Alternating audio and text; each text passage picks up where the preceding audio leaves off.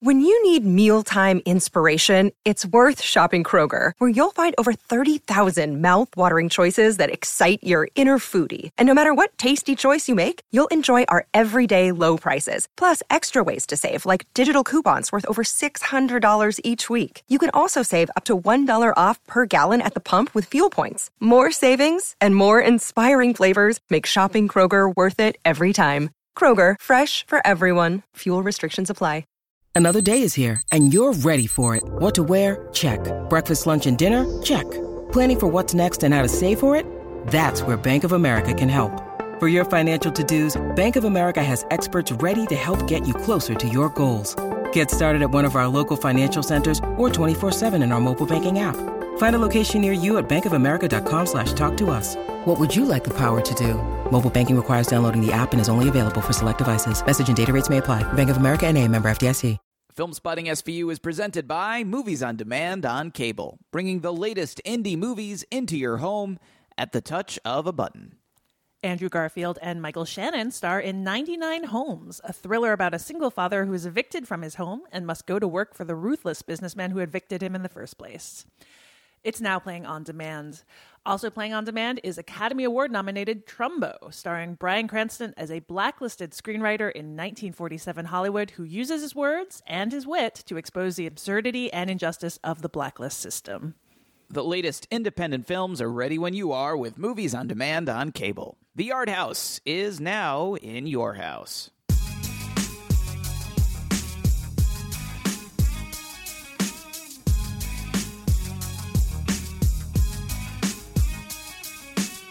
From New York City, this is Film Spotting, streaming video unit. I'm Allison Wilmore. And I'm Matt Singer, and on this episode of Film Spotting SVU, we consider how, to paraphrase The Princess Bride, there may not be a lot of money in revenge, but at least it looks awfully cool, as we discuss Toshiya Fujita's Lady Snowblood. And in honor of Lady Snowblood, we were going to do a whole segment on films dealing with Meiji-era Japan and all of its political and cultural realities, with the country opening itself up to the West, all of the implications of that. We were going to cite some academic works. But, you know, Matt's still adjusting to a newborn baby. He's in that mode. Instead, we're going to talk about some of the week's big new releases and offer some streaming alternatives to the ones that are a little lacking. And frankly, there may be quite a few. Some of them are lacking, yes.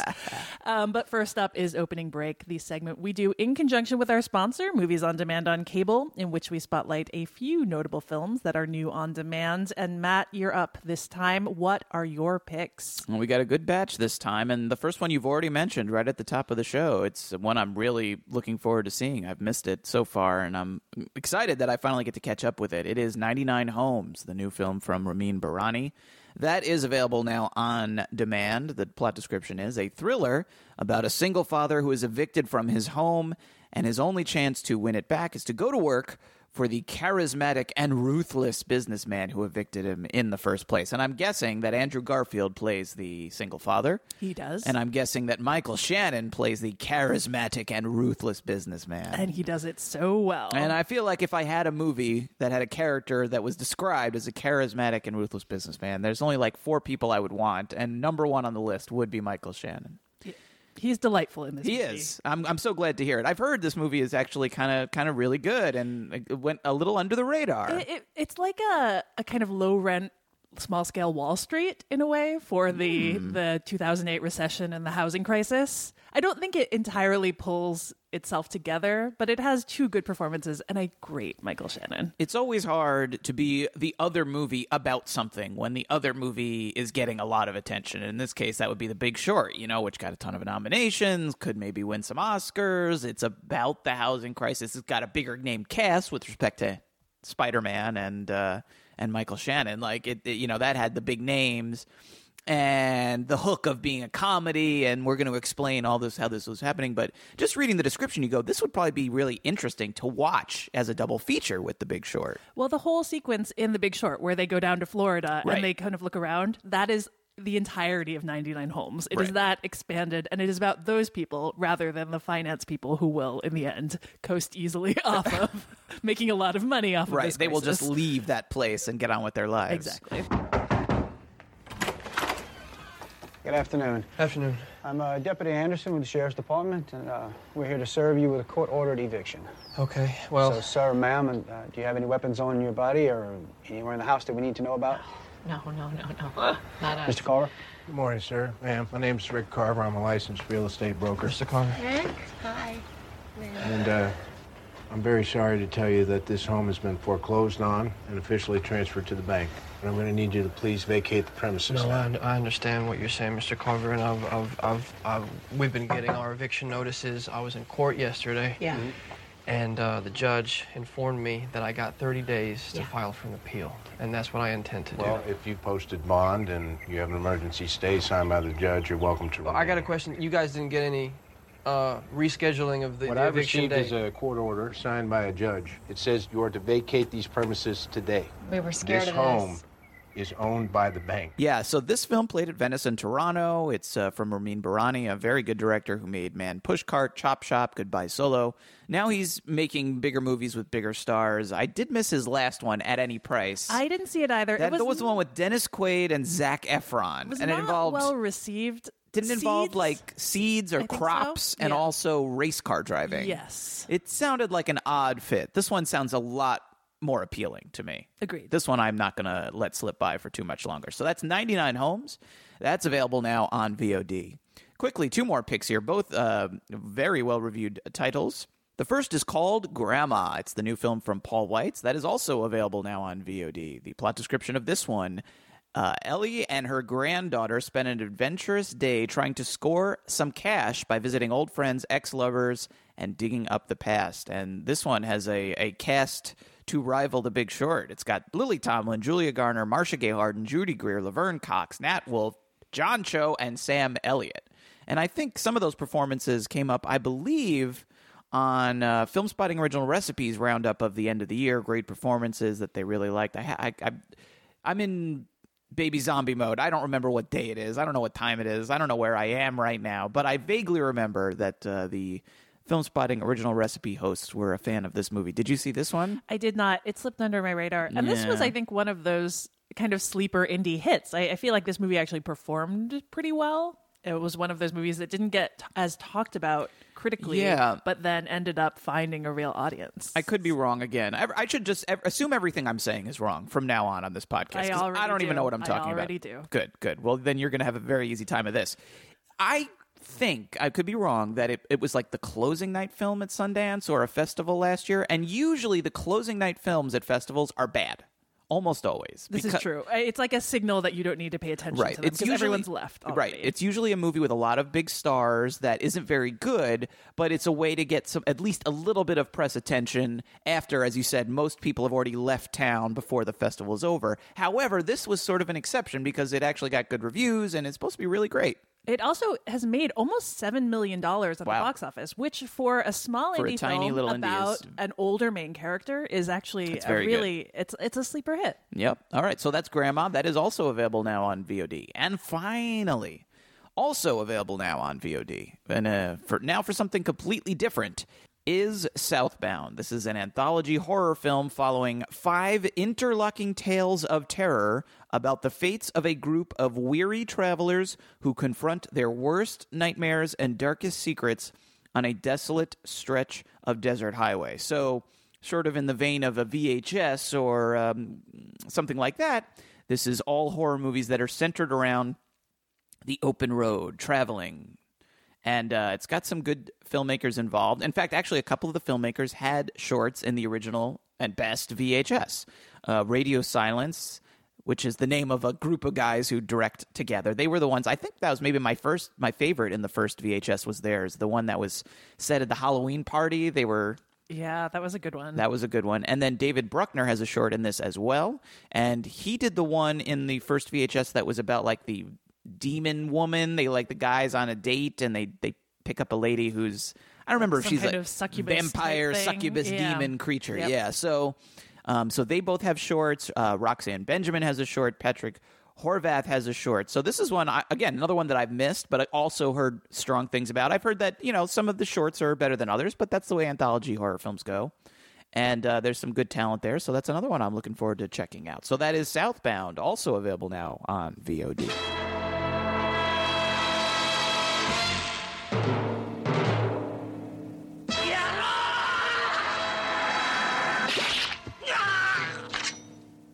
頼まれてこの柴犬を狙う。死ね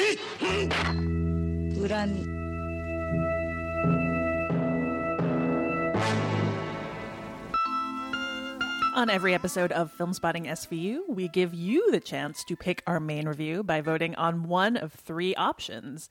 And this time around, we gave you some varied choices. The 80s throwback apocalypse action movie Turbo Kid, which is on Netflix. The 1973 Japanese revenge drama Lady Snowblood, which is on Hulu.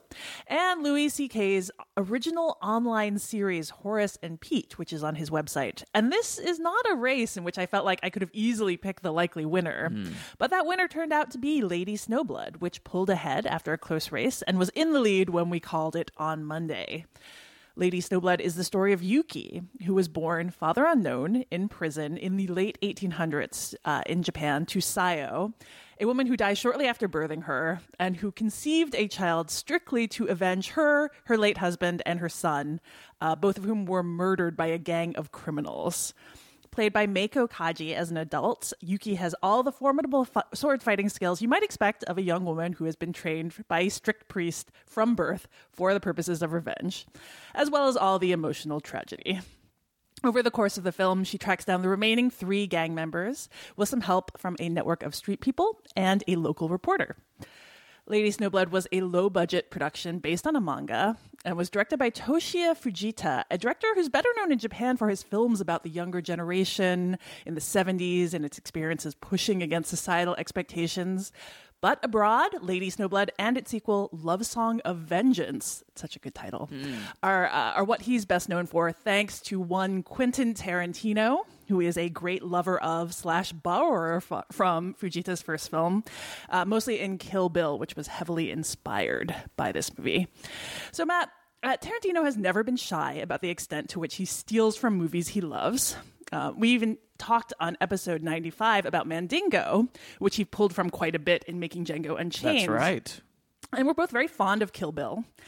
Still, did you have some of that shock of recognition I did when watching this? That feeling that were he to have done this to a better-known film, that people would have maybe given him a harder time? They might have, yes. There are certainly some moments that that feel very, very strikingly similar. And I have to say, not just Kill Bill. Like, certainly that's the one that plot-wise and visual-wise feels the most like it. But the mood of this movie and the style of this movie and the emotions that this movie stirs up, I feel like he's making this movie over and over again. Like, I can see that. I kind of felt like this was The Hateful Eight. I felt like this was Django. Like, a lot of what he's trying to do in movie after movie is what this movie is doing. It's like recapture the feelings that this movie stirs up about revenge and grief and all of that stuff. And I think that this movie, frankly, does it better than he does in a lot of those movies. I mean, I've enjoyed a bunch of those movies. I thought The Hateful Eight was great, but I do think that there is a reason to steal from this movie because it's really great and it has a lot of stuff in it that's very striking and original and unique. Yeah, I do think I agree with your premise. I think if this was the equivalent of let's say a Rashomon, like a super famous, iconic movie of Japanese cinema that almost anyone would know, I think he might have gotten some flack. Yes, I do. Yeah, I love this movie as well. It has this lushness to it. This kind gorgeous. It really, I can see why someone would fixate on it because it finds this real tragedy in this character who's this pulpy character, this girl born in prison, raised, from birth for this one purpose, has no life of her own, essentially. Not only is she raised from birth, she is conceived by her mother explicitly for the purposes of carrying out this revenge that she knows she will never make. Right. She has only one purpose. It's not just that she's like an orphan who's found by someone. No, her mother goes out of her way to have a child so the child can get the revenge that she won't get. Right. And she is visiting this revenge on people on behalf of the mother who died immediately after giving birth to her, and on behalf of 2 people who died before she was ever born. She keeps being described as this kind of vengeance spirit, essentially. Like, she's not even a person. She's a demon. Yeah. She's this kind of force of karma coming around to collect.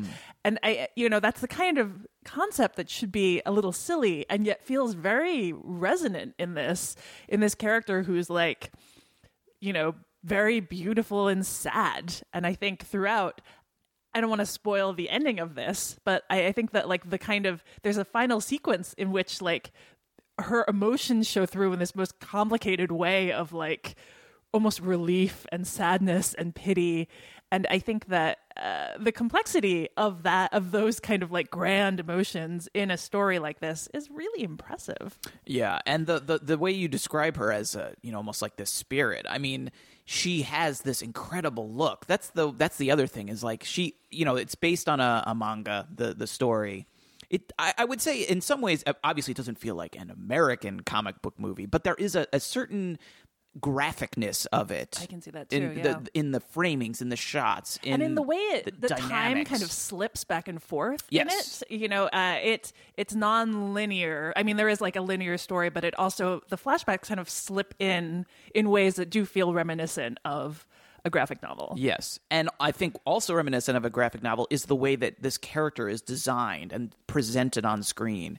She has this very pale skin and these very bright outfits where she's always in some sort of very like a splash of color against a very muted background so that she always stands out. And she does seem kind of like this supernatural spirit of vengeance, like Ghost Rider, like is the spirit of vengeance. Like she's like Ghost Rider's forebearer or something, or maybe that crazy demon was inside her before it was in Nicolas Cage. I'd like to see that team up movie, actually, Lady Snowblade and Ghost Rider. As I'm describing it, I'm thinking that would be pretty great. But just like that. I don't know. She is so striking. The actress Meiko Kaji is beautiful, and she has these eyes, these piercing eyes, and they're these close-ups that really look like comic book frames where it's like just from her eyebrows to just beneath her eyes. And she looks like she is like shooting laser beams through people or through the camera, and that thereby like through us. Like she has this piercing gaze that it just cuts you down. And she is such an incredibly like gorgeous, alluring, but also intimidating, terrifying figure. Yeah, and that there's a shot of her mother kind of at this moment in which she basically like decides that everything is going to be about revenge. Right. It like the movie links her visually to that, directly, just to be as if she were not a person herself or had kind of surrendered her personhood to this moment in her mother's life. And this mother she doesn't even really know. Right. Yeah. And I think the ways in which that's transmitted visually are very memorable. The other thing that I think is very memorable visually that clearly Tarantino just took. You know what I'm going to say here? I have a guess, but go ahead. The blood. Yes. The way that blood is shot and used almost as paint, like to paint. It's bright red. Bright red, and there's so much of it. And when people get, stabbed or slashed, they erupt in these geysers of blood. And I'm sure someone can write in and tell us, well, actually, someone else did this first. But the only movies that I've seen that really look exactly like the way blood is presented here are Quentin Tarantino's movies, right down to The Hateful Eight, when characters, and I won't spoil it, but there are eruptions of blood in that movie that look exactly the way they do in this. That they are completely absurd, but they're not comical. They're not funny. They're like something sort of like terrifying and beautiful about them because they're almost like again supernatural. Like they're beyond logic. It doesn't matter that they're not realistic. That they're like these, like a painter's like flourish on a canvas. It's just like painting with blood. Well, particularly in the scene in which this kind of like primal scene in which Sayo's husband gets killed and he's wearing white, which is like the excuse they use for kind of complicated reasons for attacking him. But it's this almost like this scene of almost like decadent kind of like splashes of red, where he gets stabbed and his white suit becomes like soaked in red and his blood like comes out onto the ground where there are like flowers blooming. Yes. Like it juxtaposes this kind of outlandish violence with beauty constantly. Yes. In the very idea of like her name, Yuki, which means snow, and the snow, like when she's born, like turning red and then going into the opening credits. Yeah. That the white and the red is this motif throughout the movie that it sticks to very well. Yes, and there's another shot of one of her victims, and I don't think it's a spoiler to say she kills most of these guys she's looking for, guys. It's a revenge movie. It's a revenge movie, but one of them like winds up in the ocean, and I don't even know how they could have done it because it seems like the entire ocean suddenly is bright red. Like, do you know how difficult it must be to get that shot because of how just the sheer volume of water and like food coloring or dye, whatever they're using, to make all of the water around this guy suddenly turn bright red? Like, but it's such an impactful shot because you really haven't seen stuff like that. And I was thinking of like the movies of, the early 1970s. This is 1973. American movies of this time, which are the new Hollywood films. These are like considered very mature films and really cutting edge. Just thinking about like how silly and goofy blood looks in a lot of these movies, where it looks like literally someone has like put like red paint on their lips or something, and sometimes it's not even like red; it's like dark purple. Like this is just on a whole other level of artistry and effectiveness and abstraction, even that is just like it's kind of mind-boggling, frankly. Yeah, I was also just so impressed by the ways in which this allowed this fairly straightforward story of revenge to have these moments of random beauty. Like there's a scene that stood out to me in which this side character has been making baskets, these kind of fishing baskets. Yes. And she's been lying to her father about that. She sells them. Everyone wants to buy them. That's how she's supporting the family. Right. And then she walks to this cliff and throws them off the ocean. And it stays on her as she does this. And it kind of, there's a lushness to this scene, and it shows these baskets like bobbing in the ocean below. Yeah. And there was no reason to stay on it for the whole time, except this appreciation for the kind of beauty of this gesture, and also just the secret that she's keeping. Right, which is hiding this terrible secret. Yeah, hiding this terrible secret. I the ways in which the movie finds time for that are really what make it so memorable. Yeah. That it is a movie that is never ignorant of the beauty that it is creating, that it appreciates that as much as it does the violence. And that character ties in so perfectly with Lady Snowblood herself and that character, and just this idea of, there's so many movies, revenge movies, about, the cyclical nature of violence.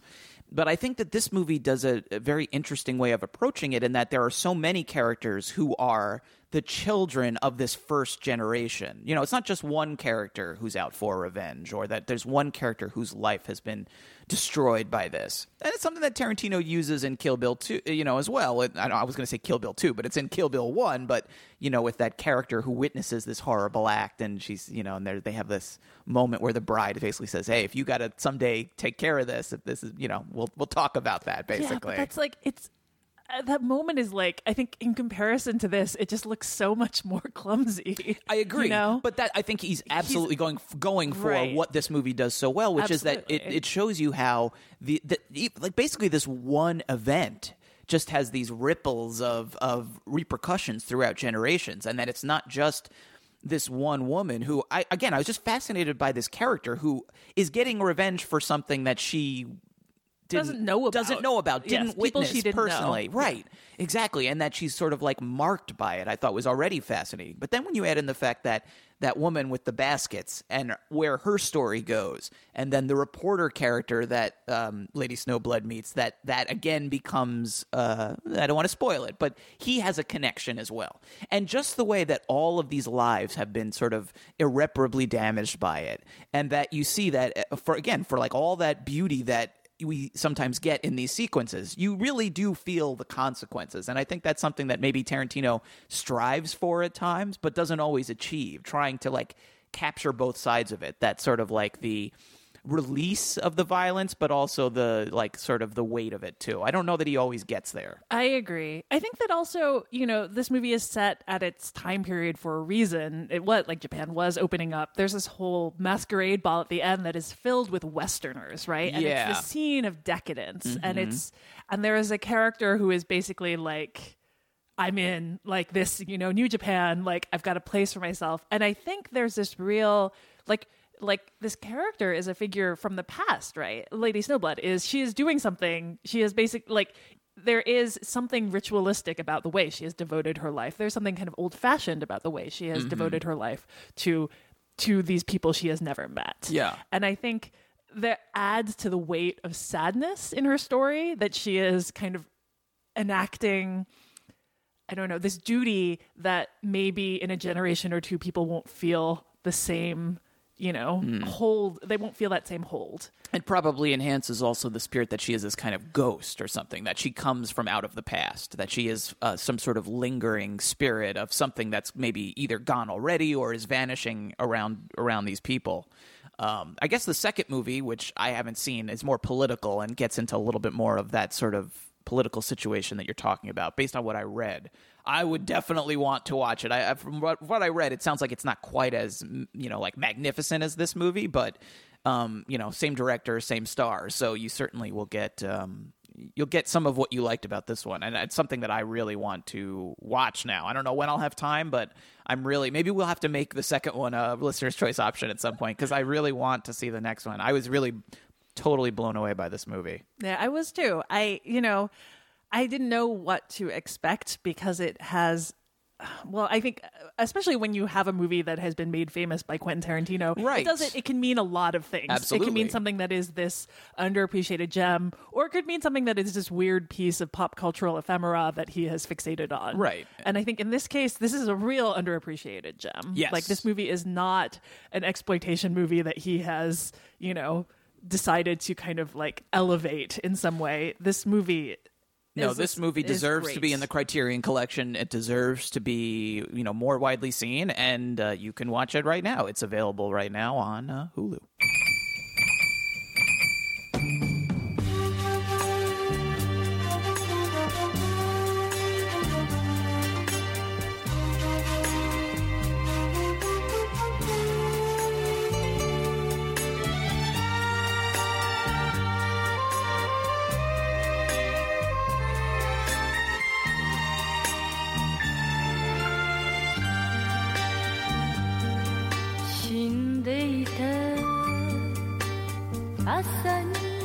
So if you want someone to blame for why we haven't done Q shots for the last couple of episodes, blame me. No, better yet, blame my daughter. Write letters. That monster. Riley. Her name is Riley. I'm going to read them to her too. So write them in, and I'm going to sit her on my knee, and I'm going to be like, Riley, look at this. Look at who you're upsetting by keeping me from watching more movies than I already watch. She needs to learn, Allison.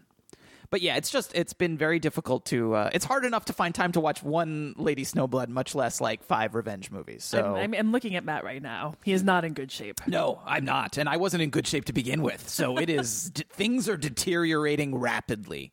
But the other thing is, like, this week in particular, I know I had seen like all the new releases. Like, that was the other issue, was the last week or two I've had a bunch of screenings. So we thought, we usually, devote a few minutes to talk about the new movies. This time, we have seen all 3 new releases. Allison has also seen one of the limited releases that she, as she put it off air a minute ago, she loves. I do. So we want to make sure we mention that as well. And we thought what we could do is we'll do our, like, a little bit longer versions of the reviews we normally do, and we'll also suggest some alternatives that you can watch at home, because we don't really like most of these movies. And even in the case of a movie that we do like, hey, maybe you're not going to get to the theater, and here's something that you can watch if you're in the mood for something like that. That's what we're here for anyway. So that's what we're going to do. Let's start with the movie that, as we're recording this on Sunday morning, I'm looking and people are tweeting about how this movie is like the biggest R-rated movie of all time. It made $600 trillion last weekend. Oh, no, I misread that. $135 million. But still, that's quite a bit. That is Deadpool. Deadpool, now one of the biggest R-rated hits of all time, Allison. So are you prepared for decades of movies where obnoxious characters make jokes about their genitals and people call it brilliant deconstructions of Hollywood formula? I'm really not. I know we are simpatico on this movie, which is we are in the minority opinion that it is not successful. I've already gotten some really pleasant emails about writing one of the negative reviews on Rotten Tomatoes. Let's see who wins this battle. What's the worst thing you've gotten so far? I feel like I've gotten one or two that were just like, "Oh, you're pretentious and horrible." That's pretty bad. But they might have a point. point, though. That's fair. Okay. I mean, like, even my friends say that to me. But I really appreciated the one that was like a long treatise on how to write movie reviews. Ooh. In which... Can you forward that to me? I could use that. And in which this young man expounded on... How do you know it was a guy?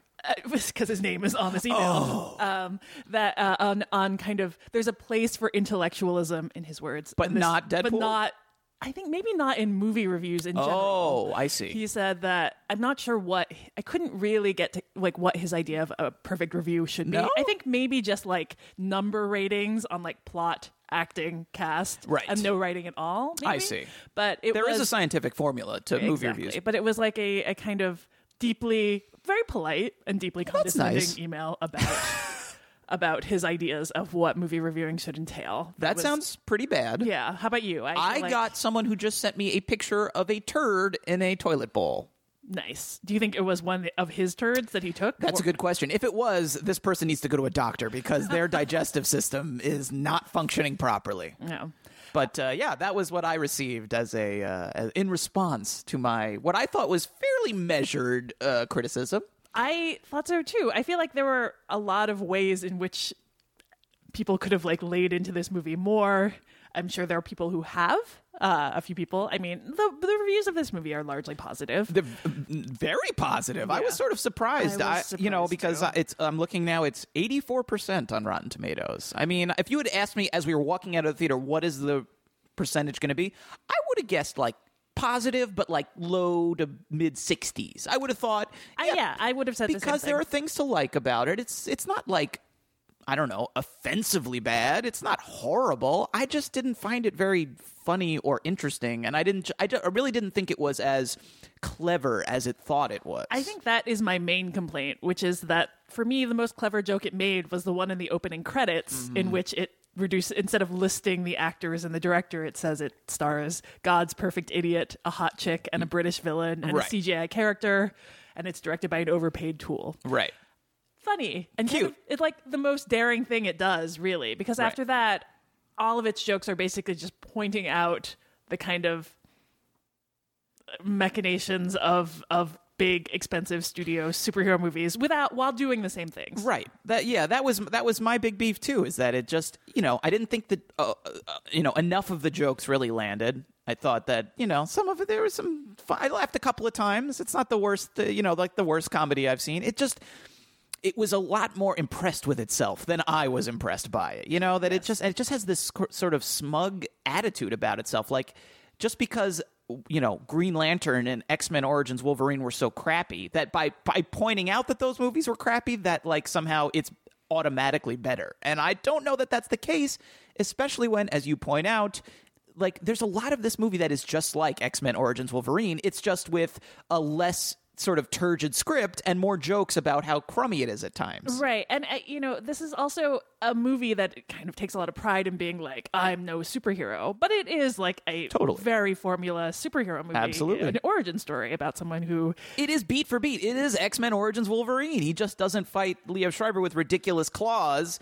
And, like this Deadpool actually looks like the character and talks and has some funny moments. Like, that's the big difference, is that like X-Men Origins Wolverine is so incredibly sincere and like rawr and really macho, and this movie is sort of deflating that. Like, that's the one thing it does. Yeah. So I feel like we're at an interesting point with superhero movies where everyone is aware of the fact that there are only that people you're telling the same story over and over again. Like all origin stories are like fairly similar, and that, I don't know, a movie like Guardians of the Galaxy successfully and Ant-Man less successfully kind of are both like kind of jostling up against, the sides of that story. And this movie, instead of jostling up against the sides of it, just basically acknowledges everything while doing it. I think the difference for me is when you say Guardians of the Galaxy, which was a movie I really enjoyed. Me too. And I've watched a bunch of times now, is that movie seems like it's having fun and happy to be in this universe of fun comic book adventures,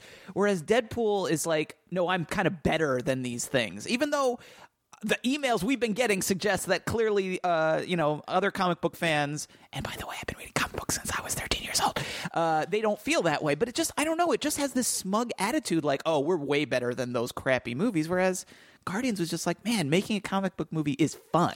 Right. Well, I think, Guardians is a movie in which its main character was a fan of space operas. Right. And then delighted to find himself in a space opera. Right. Whereas Deadpool is like, superhero movies are stupid, basically, and superheroes are stupid. And I am not a superhero. Don't call me one. Right. I'm just going to do superhero things. Anyway, what is our alternative to Deadpool then, for people who either saw the movie, enjoyed it, and looking for more, or are just not going to go see it? Well, one of the things about Deadpool that I think aside from all of our complaints and is that its basic story is pretty weak.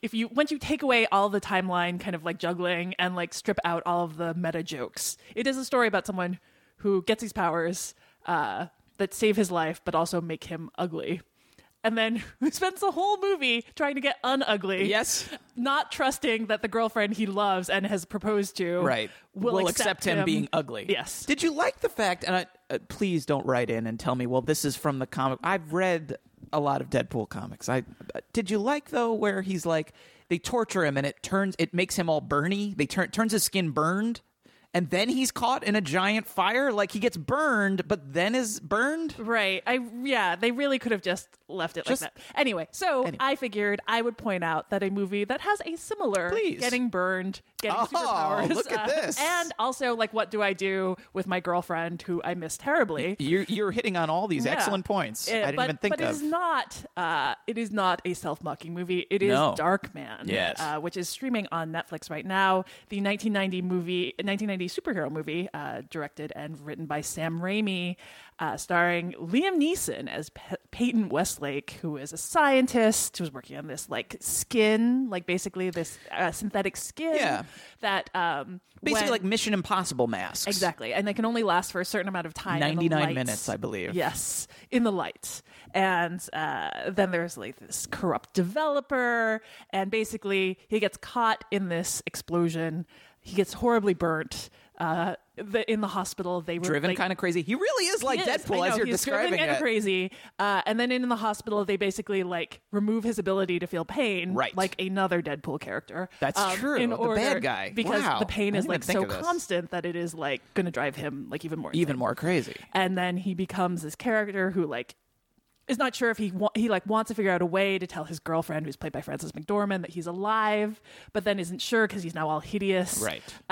Who could love him? Exactly. And it is, it's an invention. This character was an invention of Raimi's. He couldn't get the rights to a bigger superhero, so he invented this character. And I think like really did some things very well in terms of like actually running with psychological damage and the price you pay for these powers and how you might get changed. And I think in the ways in which Deadpool is very glib about this, like basically its whole storyline could have been resolved by just like a conversation. Right. It's very glib about that. Like Darkman really like runs with psychological damage and with the idea that someone who had gone through these experiences wouldn't just be scarred on the outside. Mm-hmm. And it's Liam Neeson as a superhero. Long and before. He seems really crazy. Like the whole, like Deadpool, there's a lot of lip service about him being nuts, but really he just makes jokes. He just makes jokes and he kills bad guys. Right. And I realize that this is like a comic book rule sometimes of like who kills people and who doesn't. Mm-hmm. That seems like such a kind of minor weird rule to me that like this is significant. Darkman seems legitimately unhinged. Right. Like he has been damaged in a way that he may never recover from. And Liam Neeson has like gone on to have this more recent career as an action hero, but this is in 1990 and he proves himself to be a pretty good action hero. I know what you're saying here. It's time for, well, they made 2 Darkman sequels direct to video without him. But you're right. It is time for old Darkman. Liam Neeson comes back. Darkman returns. I have a very specific set of skills. Yes. Well, it is a movie that I think manages to fulfill all of these things that you might want in a superhero movie without having to point out its own weaknesses. So that is Darkman. It is available on Netflix. Whether you like Deadpool or not, I would suggest you check it out. I second that. That's a great pick. And I didn't even realize the full extent to which it is kind of homaging Darkman. And I think you've pointed them out quite well. All right, let's move on to the next new release, and we'll talk about that, and then we'll get to a alternative in a minute. That movie is Zoolander 2. Zoolander number 2, Two-Lander. There's been a few different alternate titles here. Allison, before we discuss this movie very briefly, are you a fan of Zoolander? Were you looking forward to a sequel? I like Zoolander. I had not, like, my life would have been fine if there had never been a sequel. I feel like doing the sequel 15 years later, while we live in an age of sequels now and franchises and reboots. Yes. That was not a movie that felt like it was screaming out for a sequel to me. No, probably not. I am a big fan of the first movie, I will say. I rewatched it recently, late at night, one night with my daughter sleeping on my lap, and I thought it holds up pretty well. It's funny. It's a funny movie. So while I agree I wasn't dying to see a sequel, I don't think there was a reason for a sequel. When you say, well, it's Ben Stiller back for the sequel, and Owen Wilson and Will Ferrell, they got everybody back, and they go, okay, I'm curious. I thought the trailers were pretty good. They made it look pretty funny. There were some funny jokes in there, and I was excited about this movie. And for the first 5 minutes, 10 minutes, I was like, okay, there's some funny jokes in here. I'm chuckling. And then, oh, Allison, and then I don't think I laughed again for like the last 70 minutes of this movie, and it was bad. I mean, made Deadpool look like I don't know, His Girl Friday or something. You know, a masterpiece of comedy. I would agree. I think mostly because when you watch it, you realize that they didn't understand how to make a sequel to Zoolander. They didn't have really any idea. Didn't have any sense of. I mean, the first movie is, I think, both a very funny kind of broad satire of the fashion industry, but it's also a movie about how these guys find the idea of male models funny, in this world of that is dominated by women and gay men, that you have this group of straight guys who are just kind of coasting by on, obliviously on their beauty and living these charmed lives. And I think that was, by making them the main target, that was their way of being able to take on this industry. In this sequel, it's very clear that they don't understand the fashion industry anymore, and they mostly avoid it, except for some poorly chosen jokes with Benedict Cumberbatch. Yeah. But they don't understand how. The whole joke of the movie is they're out of the loop, but also that's actually true. They seem genuinely out of the loop. Right.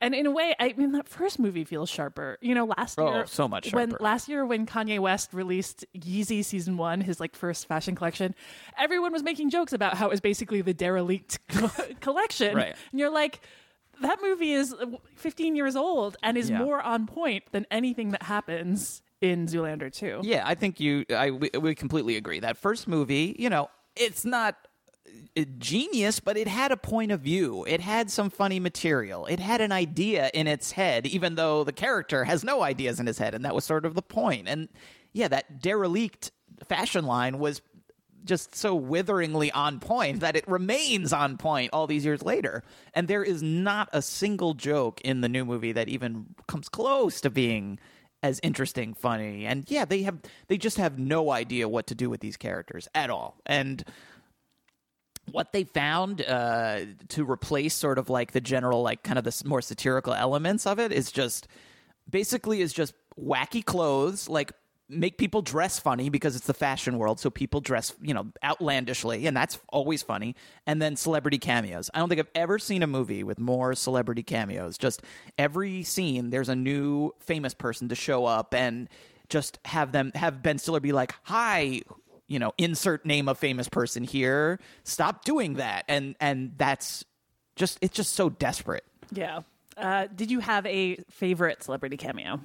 I mean, I thought the opening with Justin Bieber was kind of cute. I thought that was fine. I had no problem with that. And watching, and I don't think this is a spoiler, it's the very beginning of the movie, it's in the trailer, but watching Justin Bieber get mowed down in a hail of bullets. And it goes on for a minute. Yeah, and it's really excessive, and he's shot 50 times. I think that was kind of clever and funny. And then But then it doesn't even really connect that. It has nothing to do with the rest of the movie, really. Right. The idea is that he and a bunch of other celebrities have been killed with blue steel, the Zoolander look on their face, but that doesn't really have any impact on anything else in the movie. That sort of just basically gets them into this storyline that's kind of like Bondy, where you have Penelope Cruz as the new sort of female lead, and I thought she was fine. I thought she didn't have anything to do. The Nothing script to is do. terrible, but I thought she had the right attitude. She definitely looks the part. She looks like she's there. She's game. She's up to have fun with the whole thing. She just doesn't have anything to work with. But it just gets them into her little world, and then they go off and do something else. I couldn't even tell you, really. It's so asinine. It basically involves Kristen Wiig's character, who's another weird fashion designer.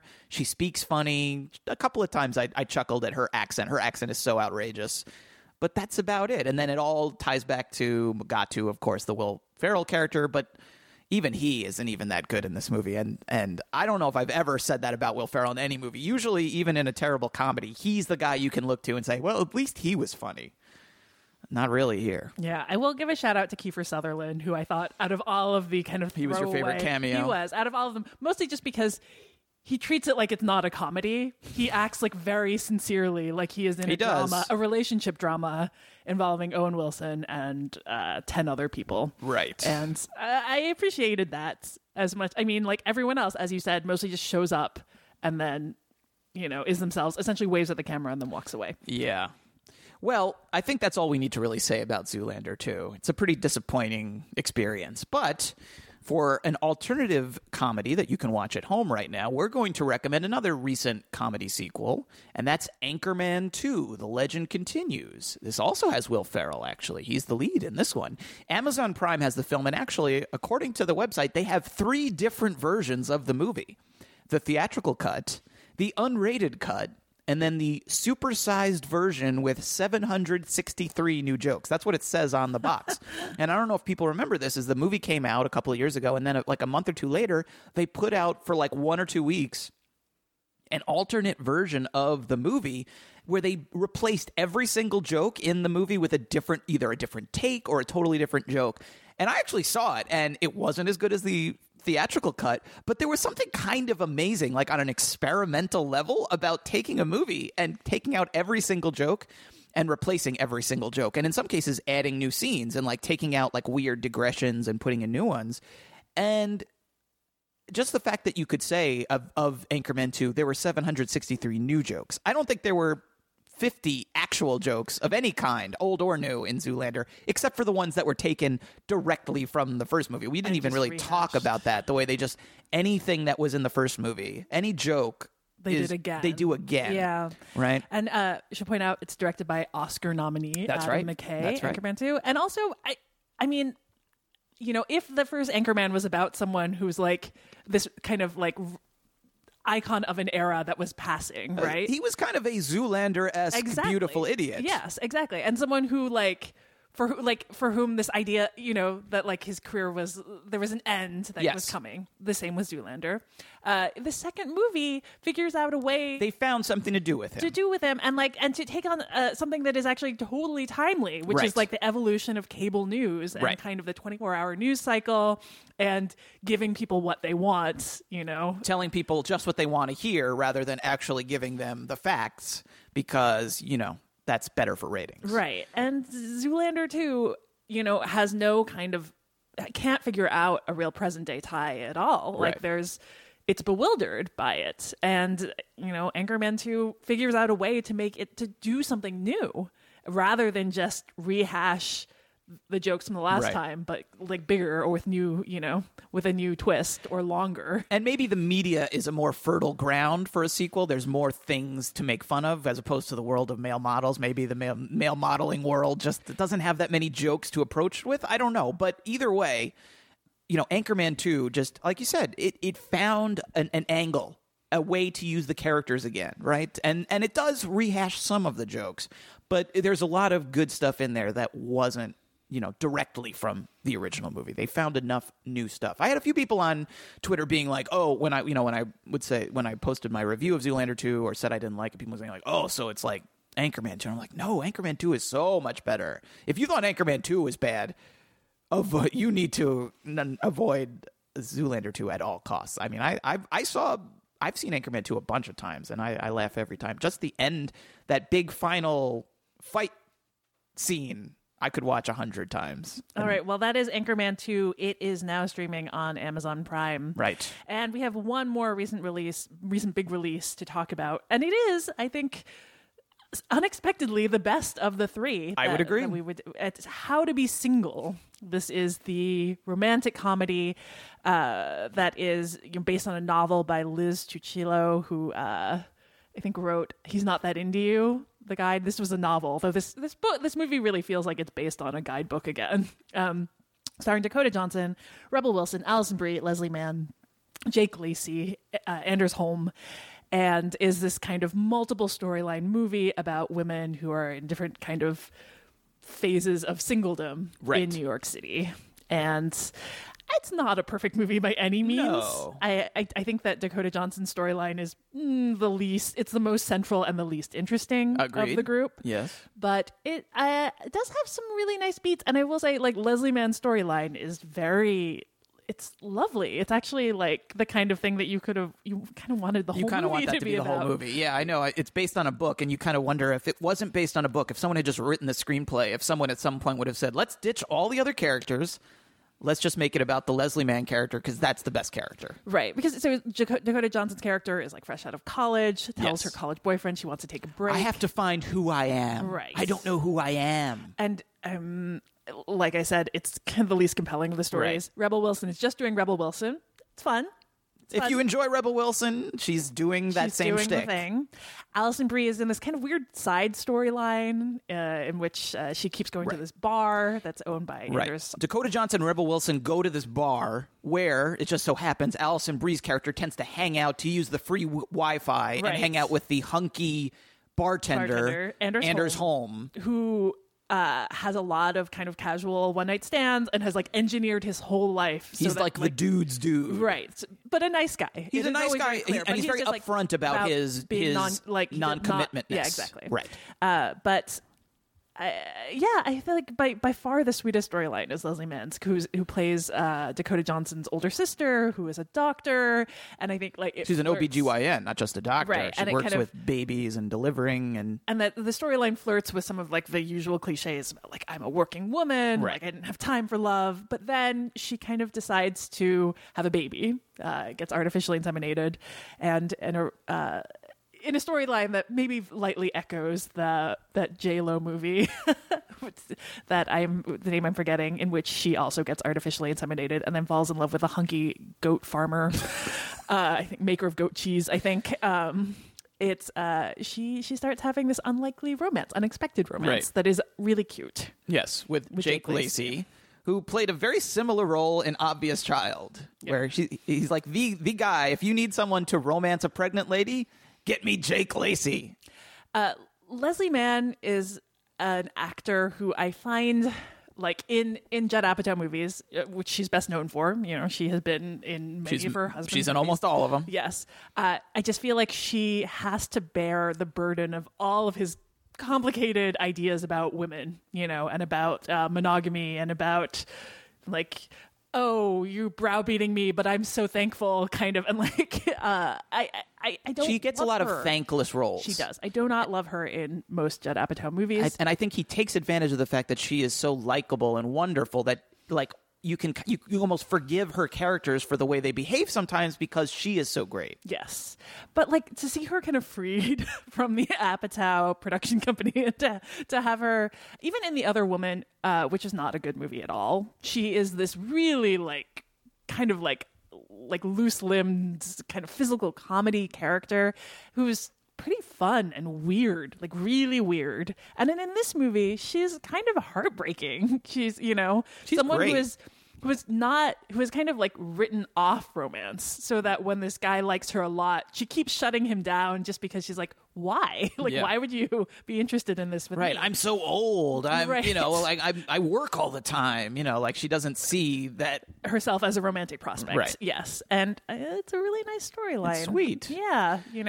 This movie is pretty messy. It's not a masterpiece. Yeah. But it's pleasant. It's pleasant. And that's more than you can say, I think, for the other two movies, at least in my opinion, and I think in Matt's opinion as well. Yes. But if you want an alternative to this movie, I would love to give a shout out to Waitress, which is available for digital purchase, not rental, unfortunately, but is the 2007 movie written and directed and co-starring Adrienne Shelly, the late Adrienne Shelly. It was actually something that happened right before her murder. which makes it particularly a bittersweet movie, but a really nice one. Starring Kerry Russell as a waitress who is kind of in this unhappy marriage, and she finds out she's pregnant and kind of worries that this is just like another thing that will keep her in this marriage to someone she can't seem to get away from. But she channels all of her frustrations into pies in this pie shop that kind of get her a lot of attention. And then also starts having, speaking of like kind of romantic movies in which someone is pregnant, she falls in love with her OBGYN or has an affair with him, played by Nathan Fillion. And one of the things that this movie does really wonderfully is that it has these elements of romance, but it is not ultimately a movie about romance. You know, for all that How to Be Single is called How to Be Single, like half of its storylines are about people living happily ever after. Right. You know? I will say, though, that there's something to the Dakota Johnson character that actually does kind of remind me of Waitress in terms of her journey and where she's headed. Sure. But I think that Waitress is better. Waitress is better. And also Waitress, I think, is a bit more about like the very idea of finding yourself and kind of prying yourself out of like this habit of making yourself secondary to someone that who is making you unhappy in this case. And I think it goes in some unexpected, for like a very sweet movie, it goes in some unexpected and some kind of brave directions. And it's got a great, Kerry Russell, who's I think now finally getting appreciation as an actress because of The Americans. Very good in this. It's also got Cheryl Hines and Adrienne Shelley as like her co-workers and friends, both of whom are great. And Andy Griffith is in this movie as well. I think that it's a little indie, but it's one that actually takes chances that I think that are deceptive when you hear what it's about. And I really like it. So that is Waitress, and it is available for digital purchase. And I wanted to give one quick shout out. Yes. What was These the are movie all three you loved? It is Mountains May Depart, the new movie from Jia Zhangke, the Chinese director. It's not, I think, available on demand yet. This is only in limited release, but it is a kind of wonderful movie set in China over 3 time periods. It stars Jia's wife and his frequent collaborator, Zhao Tao. And it starts in 1999. When she and her 2 friends are in this love triangle. They're all in their 20s. And then skips to the present day, or ish, 2014, when, she's had a baby and things have changed. And then it skips to 2025 and Australia and her son, who has kind of become this nationless person. And it is one of the best and most bittersweet of the movies that I think about Chinese diaspora that I've seen. And it's one that has a great use of a Pet Shop Boys song and also of aspect ratio as like a way of showing like broadening horizons and changing times, but also kind of suggesting that. So it shifts throughout the movie, sort of like Grand Budapest Hotel. Yes. Cool. And that, but as it does this, kind of ironically suggests that these characters who are given more freedoms, have had sacrifices made for them to have more freedoms, don't necessarily feel like they know what they're doing anymore. It's a movie I really, really liked. And is there a meta wisecracking hitman who murders people and talks about his genitals? Sadly, no. I can't say I'm very interested then. Yeah, I know. But if you are interested, I would really suggest keeping an eye out for Mountains May Depart, which is getting a limited release right now. Well, that brings us to our Behind the 8 Ball section, where we give you 3 titles that are new to streaming, 2 that are recommended by you guys, the listeners, and 1 chosen blindly from our Netflix My Lists. And Matt, you are going first. Are you ready? Yes. Okay, give me 3 new releases. Okay, first up, new on Netflix, a movie we discussed on SVU number 99 in our Q-Shot segment, which was our notable 2015 movies you might have missed. This is Experimenter, the unusual biopic starring Peter Sarsgaard as experimental psychologist Stanley Milgram, whose Milgram experiment, which tested people's willingness to harm others under orders of a powerful authority figure, is one of the most important and controversial experiments in the history of psychology. The film, directed by Michael R. Moreta, shows you some of that experiment, features actually almost as many cameos as Zoolander 2 does. It has quite a few surprising cameos, much better in that movie. And it's just a more interestingly structured and shot film about this guy's life, and how being willing to defy authority in different forms often has some serious consequences. So that's Experimenter, and that's on Netflix.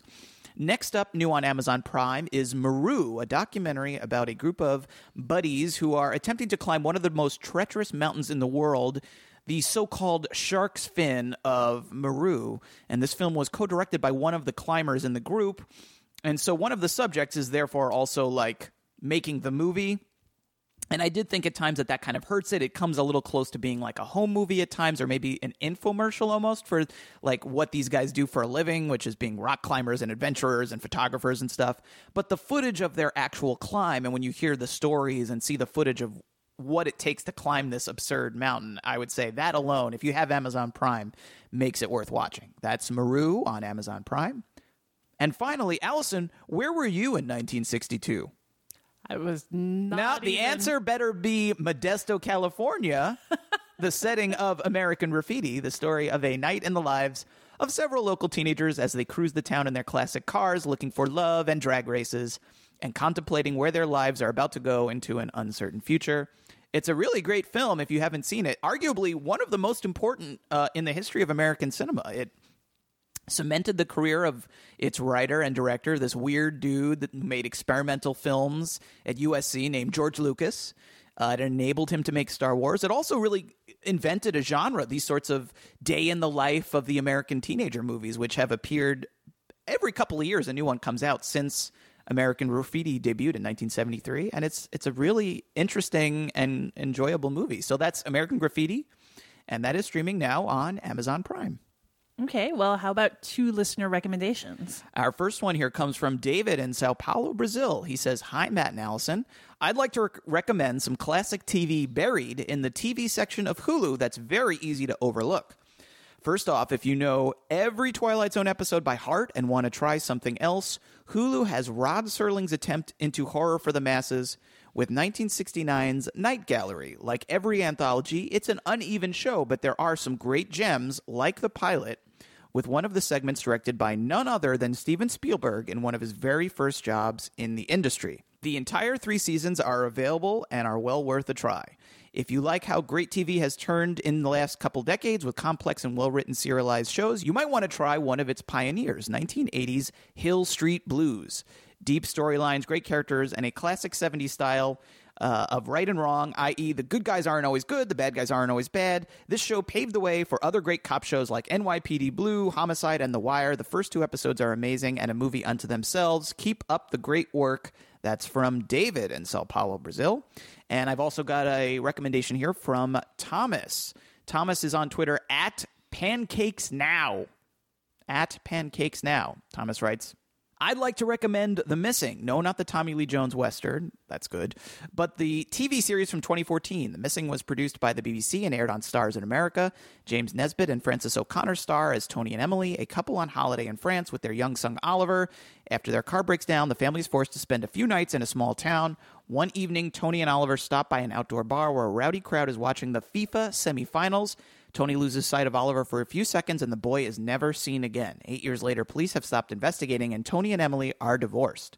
Tony has doggedly continued the search for his son the whole time, and after happening upon a promising new clue that seems to blow the case open, he convinces the detective who ran the original investigation to help him chase down new leads and put the pieces together. While The Missing received very good reviews, I know few people who've heard of it, let alone watched it. I feel it was unfairly overshadowed by another 2014 crime show, True Detective, a show I liked but felt was a bit overrated and not as engaging as The Missing. It can be a tough watch at times, but it does not wallow in the misery of its characters and keeps the plot moving at a compelling pace. Thanks, guys. Love the show and love to bug the whole Film Spotting cast on Twitter. That's from Thomas at PancakesNow. Thank you, Thomas. I haven't seen that show either. It sounds interesting. Yeah. And, okay, how about one from your My List? Well, speaking of shows that I haven't seen that sound interesting, you gave me number 14, and that is iZombie. And this is on my list because I think previously a listener recommended this as something we discussed on the show.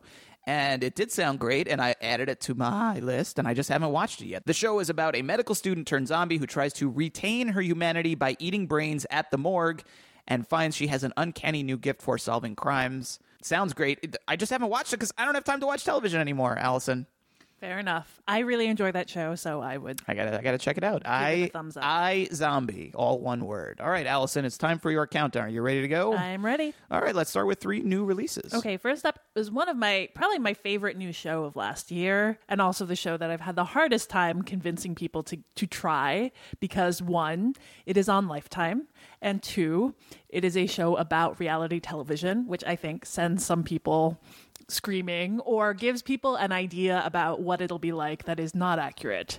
It is Unreal, which is currently the first season of which is currently available on Hulu with a subscription.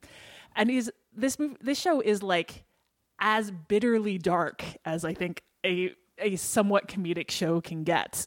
Stars Shiri Appleby as a reality TV producer on a Bachelor-like show, who works for a sometimes soulless seeming boss played by Constance Zimmer, and guides the show through a rocky season in which she has a kind of ill-fated flirtation with the Bachelor type character, and has and manipulates all of the characters throughout to get good television. And I think something the show does that I've never really seen to the extent that it is here. It has a main character who understands that she is often doing monstrous things, but is also addicted to how good she is at her job and how good she is at manipulating people, and always feels like she's better than this or that she should be leaving, but also is kind of addicted to it, gets a high off of how well she can send people careening off into making good TV that inevitably makes them look bad. It is a very sharply written show. It is based on a short film called Sequin Rays by Sarah Gertrude Shapiro, who was, in fact, a producer on The Bachelor for multiple seasons. And I think she has said got out of her contract by threatening suicide. It is a great show. The second season is starting later this year.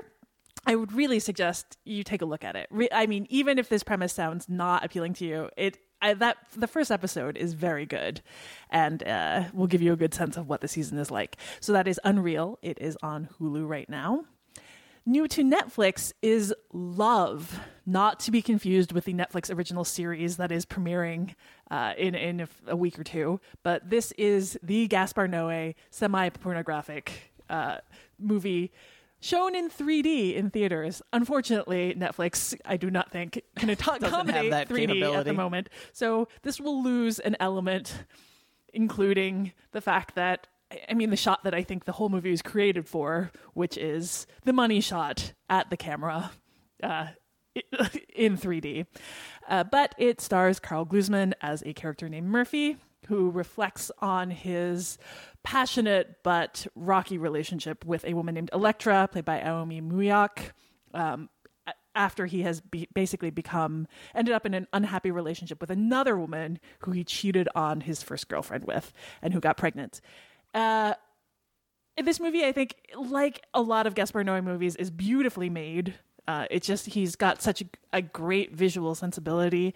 It's and terribly written. Like, I think it often sounds like it was run through Google Translate. And the main character is just terrible in a way in which it's never very clear if the movie knows it or not, but it seems to have a great deal of sympathy for him anyway.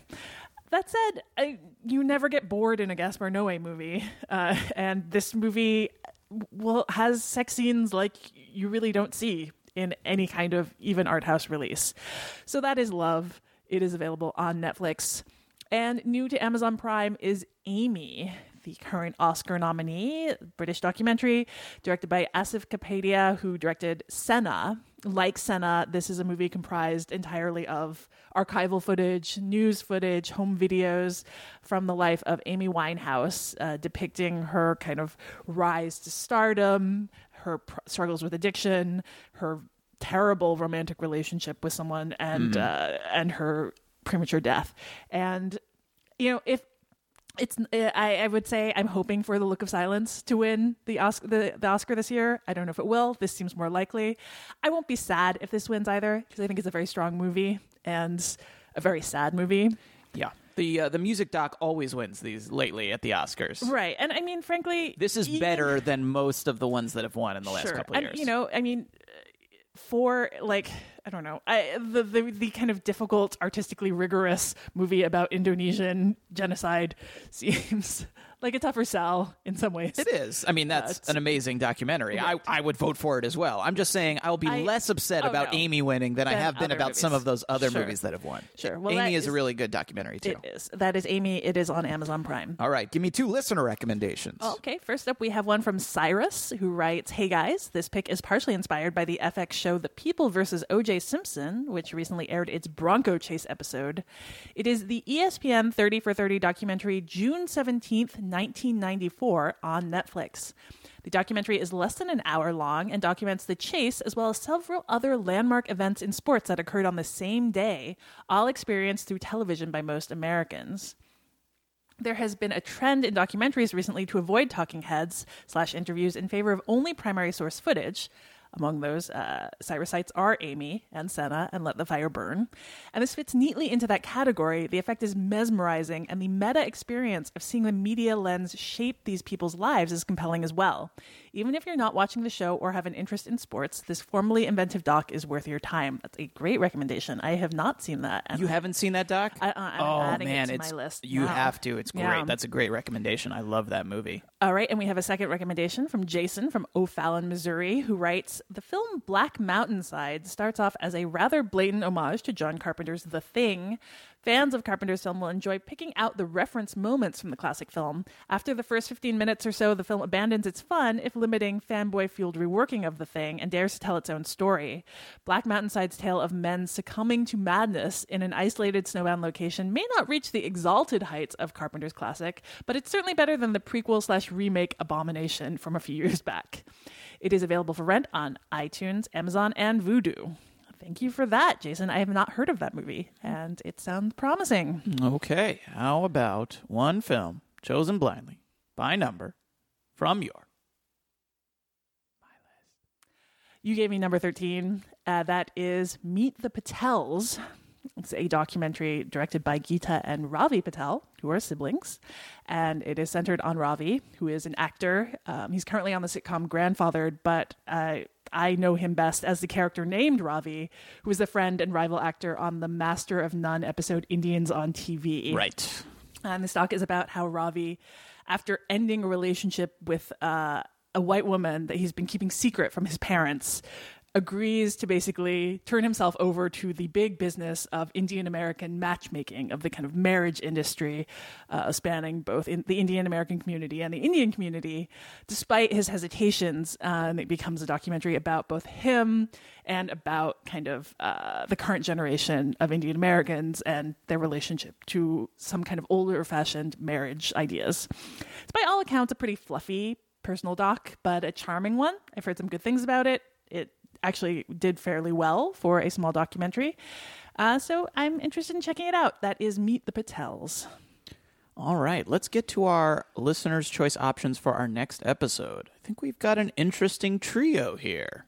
I do not know what's going to win. Let's start with the first option. I have it right here. It is, I think you've already mentioned it sort of offhandedly, and we're not going to confuse anybody by doing this. This is Love, not the movie Love with the sexiness. This is the new show Love, which is a Netflix original, which will be available on the streaming service starting on February 19th. It stars Gillian Jacobs and Paul Rust, and the description from Netflix says, rebellious Mickey and good-natured Gus navigate the thrills and agonies of modern relationships in this bold new comedy co-created by Judd Apatow. So this is a television series co-created by Apatow, who, of course, before he was Judd Apatow movie mogul, he was making really great TV shows like Freaks and Geeks and Undeclared. So I think that's really, to us, is really the interesting thing about it. I mean, we've covered quite a few Netflix shows on this podcast, but I think this one is particularly intriguing sounding. Yes. So that is option number 1, Love, which will be available on Netflix on February 19th. Option number 2 is a movie named Life, for like Love Life. Is available for rental and on demands, and it is the 2005 film directed by Anton Corbijn and based on the friendship that formed between life photographer Dennis Stock, who is played in the movie by Robert Pattinson, and the actor James Dean, who was played in the movie by Dane DeHaan. And it's about how Dennis Stock was sent on an assignment to kind of shoot James Dean before East of Eden, and they kind of did a road trip and they became besties. And this movie got almost no attention when it got this very small release in theaters last year. And Corbijn, who is a music video director and a photographer as well as a filmmaker, made the great film Control about Joy Division, the okay film The American, and the underrated spy thriller from 2014, A Most Wanted Man, it came out last year with the late great Philip Seymour Hoffman. I think he's a good director, and I'm not entirely sure why this movie, which has gotten mixed to positive reviews, just got totally ignored, especially when it has an up-and-comer like Dane DeHaan and a, internet favorite like Robert Pattinson in the two lead roles. Yeah. So it's a movie I'm very interested in seeing, and I think we can talk about either about one of life. those, We can talk about life in general. Maybe we can talk about filmmakers who also made music videos. Are alive. Oh, music videos. Yeah, that too. Or let's just talk about how dreamy we think Robert Pattinson is. I could do for that an hour or two. I'm up for that. All right. Well, that is Life, and it is available for rent. What is our last pick? Our third pick is also available for rent. We've mentioned it also on the show previously. It is the film Southbound, which, again, is available on VOD already, but you can also rent it. It is the anthology horror film, 5 Interlocking Tales of Terror, following the fates of weary travelers, and we discussed it earlier in the show on Opening Break. It's a movie we're both very curious to see, haven't had a chance to see.